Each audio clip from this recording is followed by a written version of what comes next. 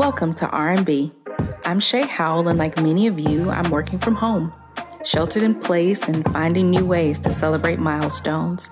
While many of these conversations will celebrate the rhythm and analyze the blues of Black culture through the lens of marketing and advertising, I thought it was important to focus this conversation on managing the layered experience of Blackness during COVID-19. I invited therapist and author Chantelle Bittings to join me, and we discussed anxiety, imposter syndrome, and her book, I Am Enough. I hope you enjoy. Now let's get into it with Chantelle Bittings. Self-care is a lot of taking time for myself, checking in on myself, making sure I'm okay. And therapy is a tool that I use to be able to do that. It's just a tool. And so I would suggest that everyone have a therapist on deck. That should be part of your team. The Rhythm and Blues Podcast.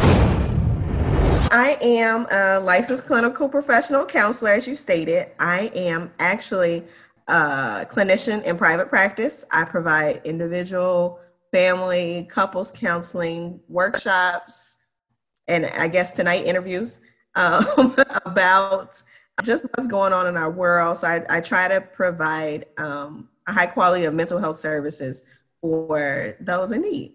What made you choose therapy as your profession?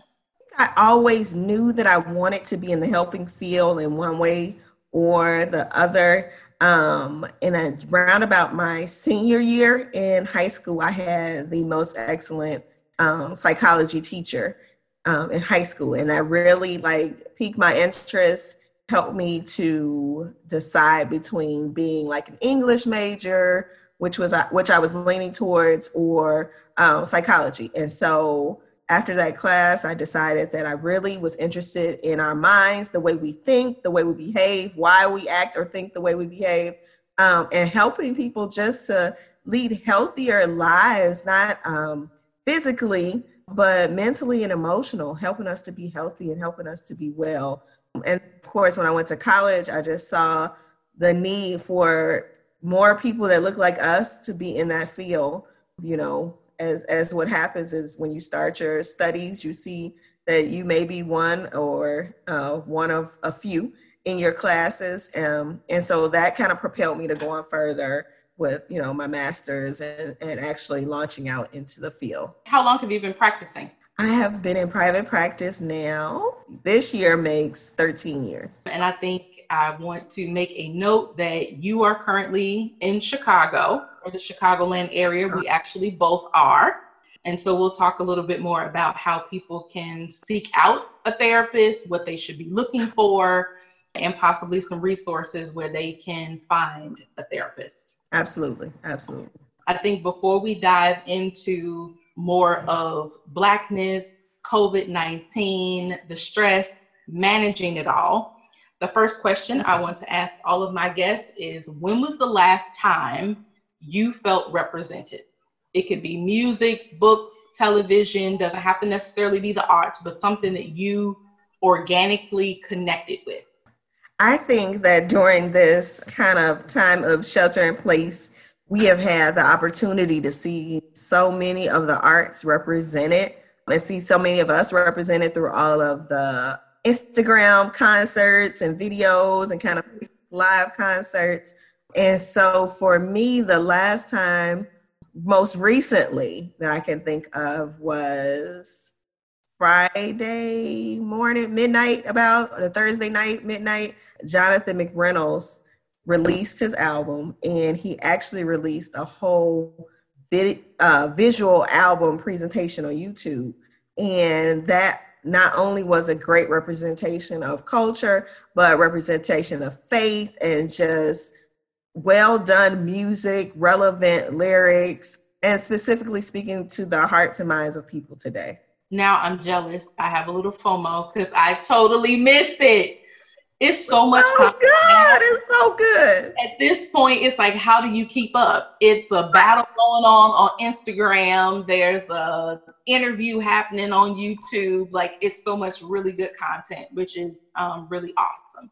Everybody's kind of showing up in support, trying to help everybody maintain mental health, feel a little bit better, because It's been 6 or 7 weeks at this point. We've kind of been sheltered in place, at least here in Chicago. We have quite a few states who recently reopened, and we talk a little bit about that possibly also. So the first thing I wanted to dive into is FAM. We are champions for the accurate and authentic representation of African Americans in marketing and advertising. So many of us actually work within the industry. It's an industry like many others where we are a small portion of those that actually work in the industry. I think it's about 5%. Many of us work specifically in marketing towards the African American consumer market.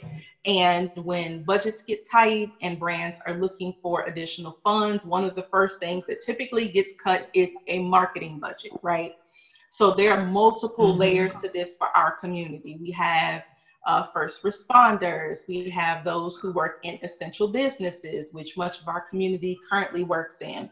We also have those that have either been unemployed or are concerned about their positions at this point, and if they will be unemployed shortly.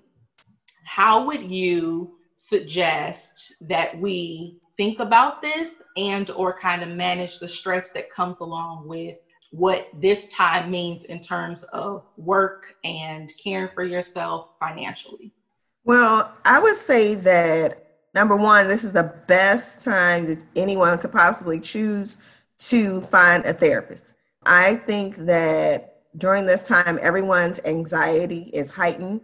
Even if you don't necessarily have an anxiety disorder, we're all just kind of extra aware, extra on alert because things are changing so readily every day. Our daily routines are not routines anymore. We are to find our footing in what this new normal looks like for us. And so everything is kind of upside down. Everyone is adjusting from, going to work every day, going about your daily duties, to everyone being in the house together. Or for those that live alone, being at home alone all day. And so that's a huge adjustment for everyone. And so I just want to remind everyone that none of us have ever lived through a time like this. And so it's okay if you are not okay every day. It is okay if some days you're operating at an optimal level of functioning, and some days you are just kind of like meh, just this there, just kind of making it. But it's okay because we don't have a cheat sheet for this. We don't have a rule book. So get some support is my number one thing for people. Reach out to family, friends. Find you a therapist. If you don't have one, now is a great time to get one. The next thing I kind of want to discuss is the multiple layers that come along with Blackness, right? Yeah. There is, I have often said, there's being Black, then there's being Black in America, then there's being Black in corporate America. Now there's all of those things and the way that COVID is affecting our communities. Yes. When we started this maybe 6-7 weeks ago, and I think it became very clear to all of us very quickly how serious this really was. Mm-hmm. It almost seemed as if it was something that was happening outside of us, but as many of the states are looking at heights or peaks in terms of cases and deaths, and for some states, they're still saying that we have a little ways to go. It's creeped just a little bit closer to the people we know, to our families.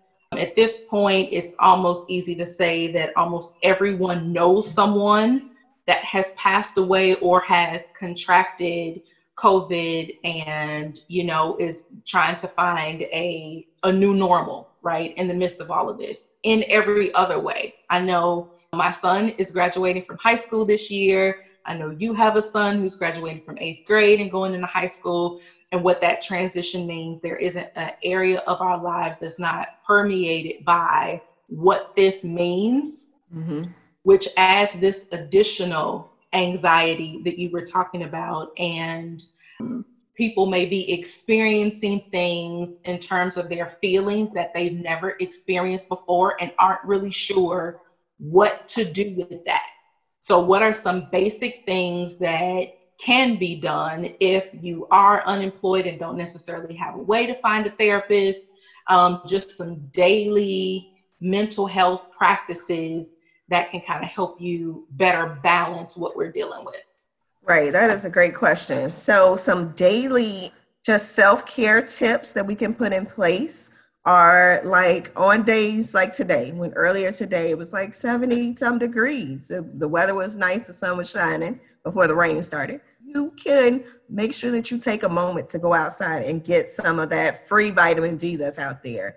Take advantage of a nice day. And if you do nothing but go stand outside for a moment in front of your house or stand in the backyard or even take a walk around the block, that will help you to get a change of scenery, to help you feel a little bit better, to see nature, which is always helpful and a little invigorating for us all.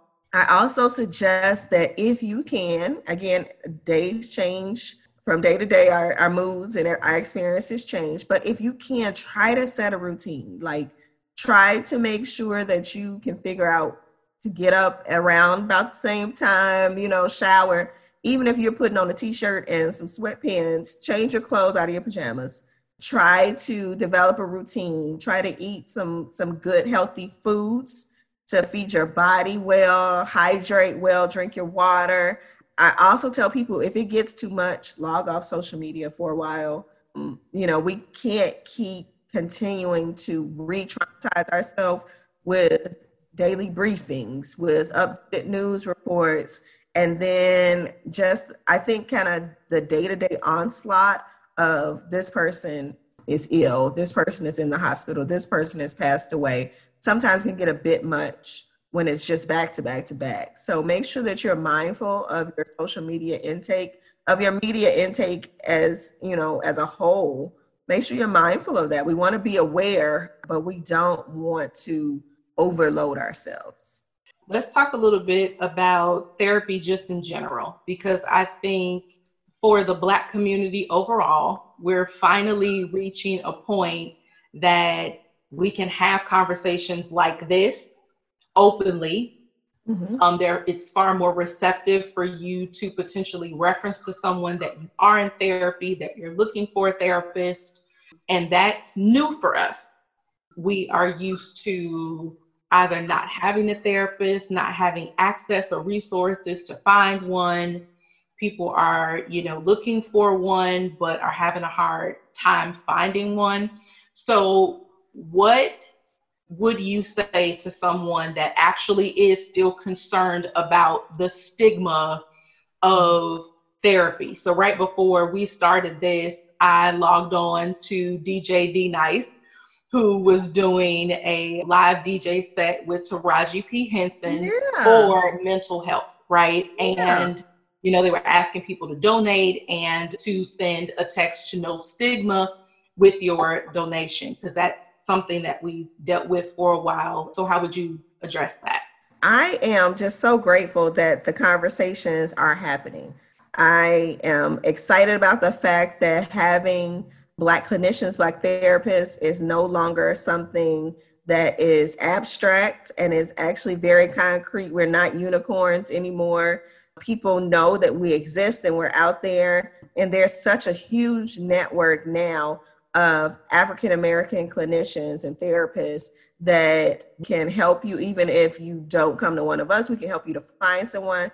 There's actually like websites for it now. So there's therapy for Black girls, there's therapy for Black men. Those websites exist where you can actually go and find someone that looks like you. And so I think as we continue to have dialogues like this, as we continue to bring up the conversation, as it is more prevalent and we become more okay with saying, I go to therapy, I have a therapist, I think that more people in our communities will take advantage of that. How important would you say it is to find a therapist that looks like you? I would preface it by saying that it is most important to find a therapist that is licensed and trained and qualified. And then the benefits, I think an additional benefit is having someone that's licensed, trained, and qualified that can relate to your same struggles.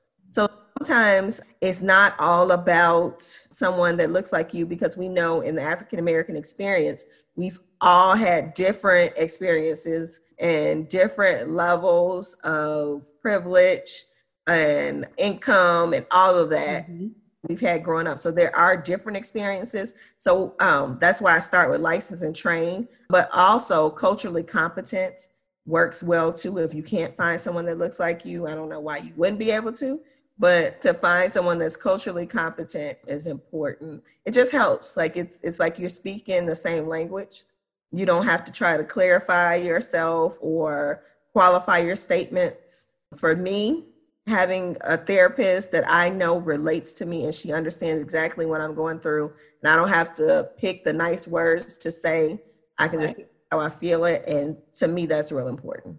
Yeah, I would absolutely co-sign that. That's been one of the benefits for me, that I don't have to qualify what I'm saying, that I can share how I feel and it's immediately understood. And we can get to how I can better manage or look at what is actually happening. So before we talk a little bit about how someone would know if they are in need of therapy, I wanted to share a little bit about when I realized that I had no other choice but to try therapy, right? I had thought about it for years, wasn't really sure how to go about it. There had been times and instances in my life that I wanted to seek out some help, but I thought I'll be okay, because we weren't at the point where we were having this type of conversation. And I didn't know anybody that was going to therapy. And much of what was said about people who go to therapy is that, oh, you're crazy. Or, you know, if you are a person of faith, why can't you pray? And then that's the end of that, right? Like, why do you need anything else? But for me, it was hitting a brick wall, that all of the things that I would typically do to feel better, to pull myself out of a rut, to push forward, which is something that we in our community do, and many African American women, you kind of pick yourself up, you dust yourself off, and you keep moving forward. And I couldn't any longer. Like, none of that was working. And luckily for me, the company I was working for had an EAP, and I called the number, and I was extremely lucky because the therapist that they recommended was you. Right? Like, you gave me a call and was on the other end of the phone. And at this point, it's been 6 years that I have been seeing you. And I oftentimes joke that when you retire, I guess I will no longer need therapy, because that's it, right? And I realized just from talking with people how lucky I am to have found my first therapist to be the one that I'm comfortable with and that can support me for such a long period of time. So in terms of people who are thinking about therapy that may be Christian or may be faith-based or spiritual, possibly religious, that are struggling between how they manage their faith and or what does therapy say about them and possibly a lack of faith? Yeah, I mean, I think that is myths that are circulated through our community, that you can't possibly go to therapy and still be a person of faith.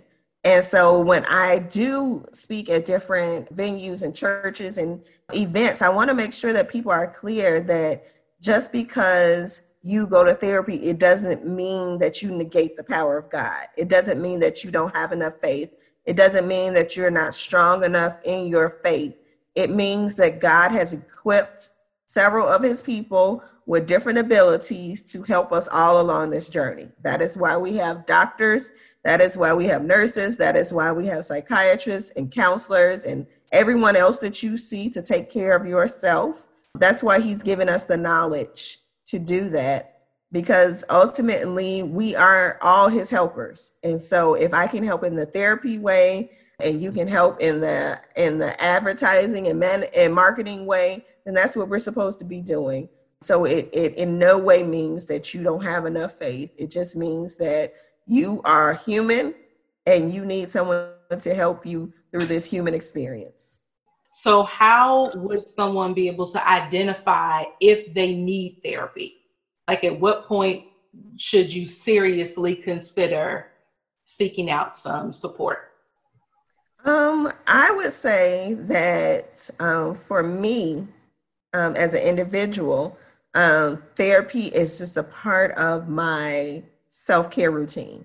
It's like going to get my yearly physical. It's like, for me, self-care is a lot of taking time for myself, checking in with myself, making sure I'm okay. And therapy is a tool that I use to be able to do that. It's just a tool. And so I would suggest that everyone have a therapist on deck. That should be part of your team. But especially if you are having issues in your life and they are starting to impact your daily functioning.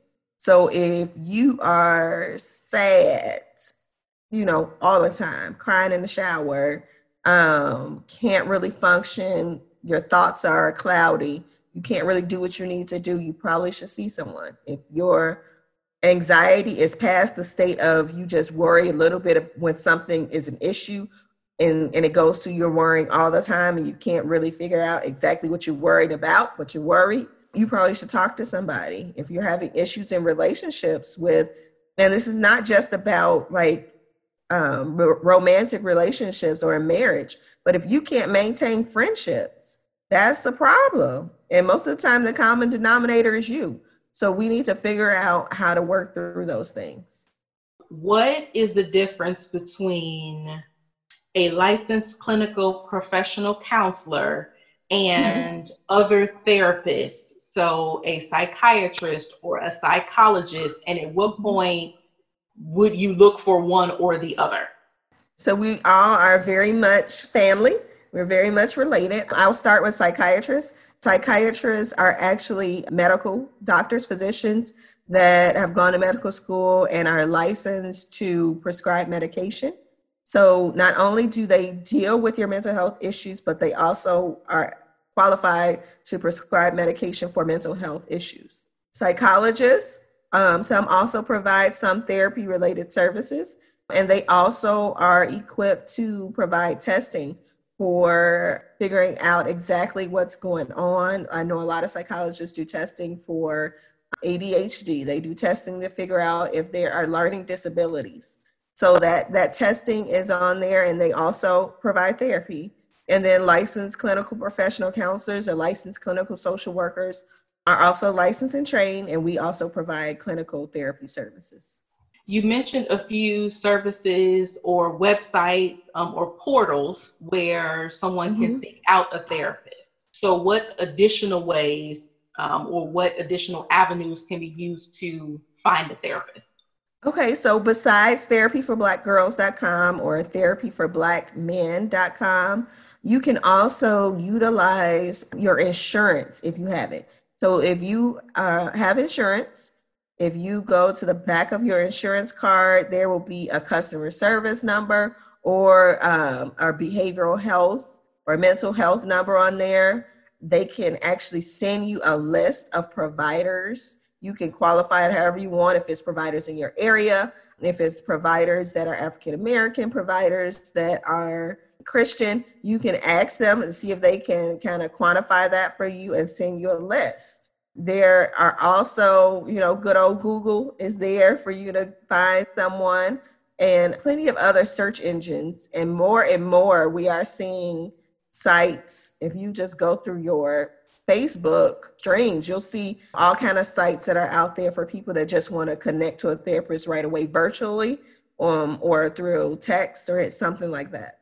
How do you know once you've found your therapist or found a therapist, how do you know if this is the therapist for you? And at what point should you consider switching therapists?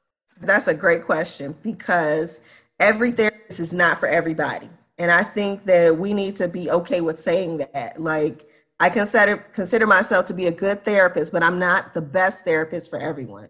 And so what you should do is look at therapy like a relationship, because it really is. You have to trust that person.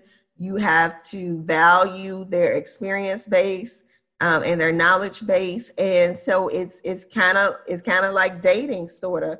You go a couple of times, you figure out if you guys click, you figure out if their style works for you. If it doesn't, there's nothing wrong with saying, hey, this doesn't feel like it's a good fit for me, and I'm going to move on. Of course, we appreciate when you tell us that in advance and don't just ghost for your next appointment. But it's okay to do that. It's okay to figure out if this works or if it doesn't work, because ultimately, if you are going to go sit with someone every week for an hour, you should like that person. Many of us do have children. I referenced earlier, your son is graduating from 8th grade. My son is graduating from high school. And so, or we have family members that we aren't just managing our own anxiety, our own challenges. You then have the weight or responsibility in many cases for the other people in your life and what all of this means to them, how they're affected. So for those of us who have kids, little ones, older ones that, are preparing to go into a different phase of their lives or out into the world, how do we maintain our well-being when also supporting and looking out for them during this time? I think the best way is just having real, open, honest conversation. Really talk and ask them how they're doing. Don't try to pretend like we all have not been locked in this house for day 573. Like, talk to them and say, some days I'm struggling with adjusting to being at home with you every day, all day. How do you feel about being at home with me every day, all day? Is there that we could do differently? Do you want to have some game time, some walk time, or some more alone time? Because sometimes we take it for granted that kids value and need to be left alone. Sometimes we don't always have to be talking to them and asking them what they're doing. So just some real open and honest dialogue. You mentioned earlier that you actually do have a therapist. Yes. And that is part of your self-care. What are some of the other things you are doing now to stay centered and kind of help manage you and your family in the midst of this? I think number one is what I was laughing with my therapist about actually earlier today, is that this is probably the most consistent that I have been with my therapy, my own therapy, because of the fact that everything is so different now, that I really take value in that check-in time that I do with her every 2 weeks. It's really important to me. And it's my way to kind of breathe, to de-stress, to kind of really just talk about my stuff instead of the time that I take in everyone else's stuff. So that is number one in my self-care. Number two is, since we can't go out and do hair and nails and stuff we're used to doing for self-care, I have been experimenting with all this stuff that I have up under my cabinet. All my products and makeup and all that good stuff. That's a good little breather for me.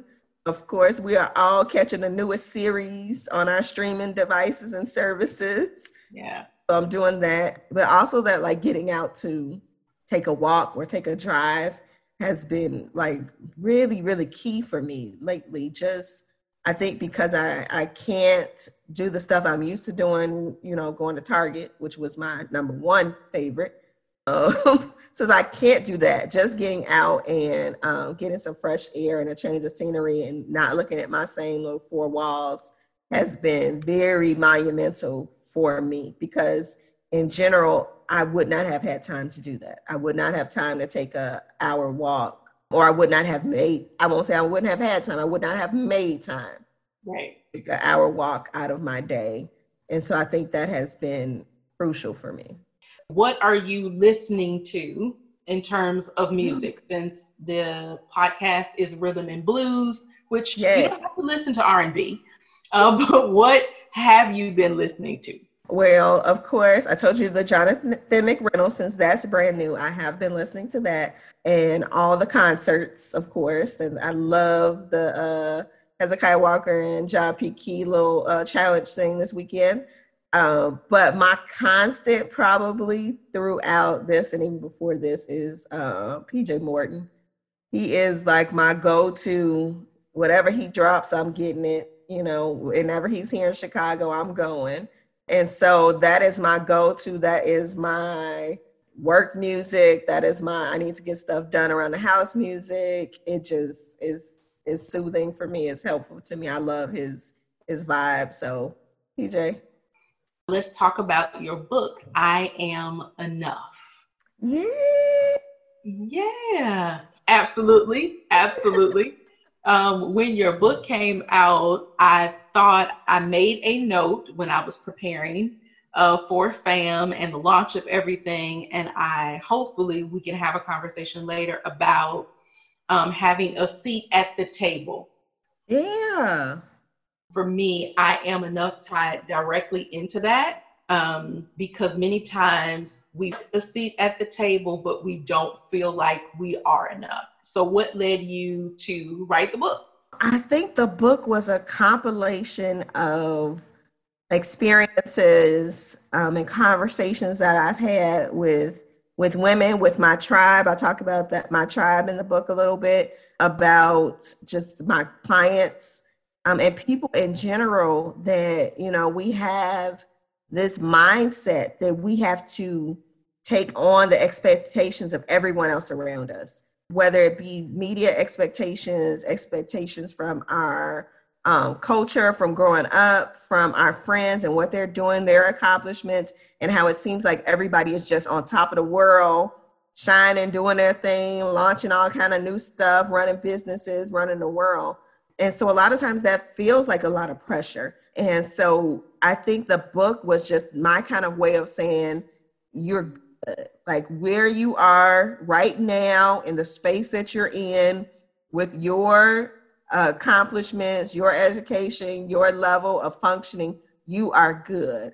And try to just reinforce self-worth, like not even about self-esteem, about how you look and how you feel about yourself, just how much you contribute and knowing how valuable you are as an individual, I think was a driving force in me creating the book. And I also, going back to what we talked about with kind of infusing the therapy and Jesus conversation, I think that a part of the book, it was important for me to have some practical therapeutic guidelines and tips in the book, but also have that relate to scripture and how our just spiritual beliefs blend in with practical therapy approaches.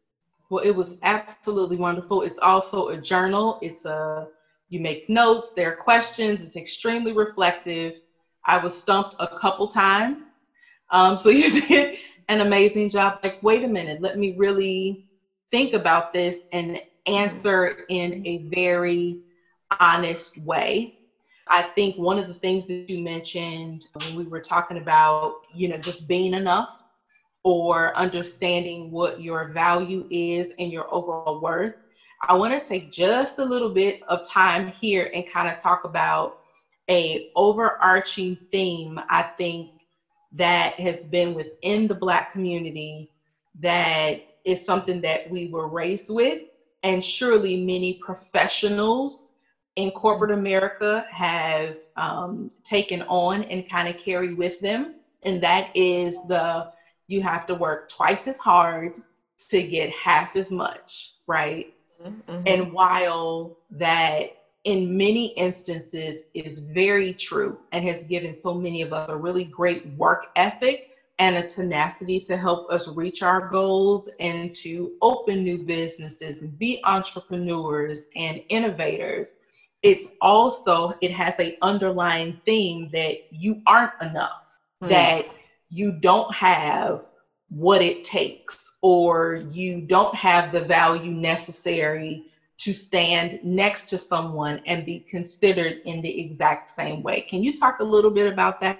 Yeah, I think that in an early chapter in the book, I talk about what we refer to as the imposter syndrome, where you feel as though you have, you've done all this work, you may be accomplished in whatever area your study is, but yet when you get to the table, you've convinced yourself that you don't even belong there, that you are shrinking within yourself instead of really standing up for who you are and really believing your value and your worth and believing that you are in fact enough.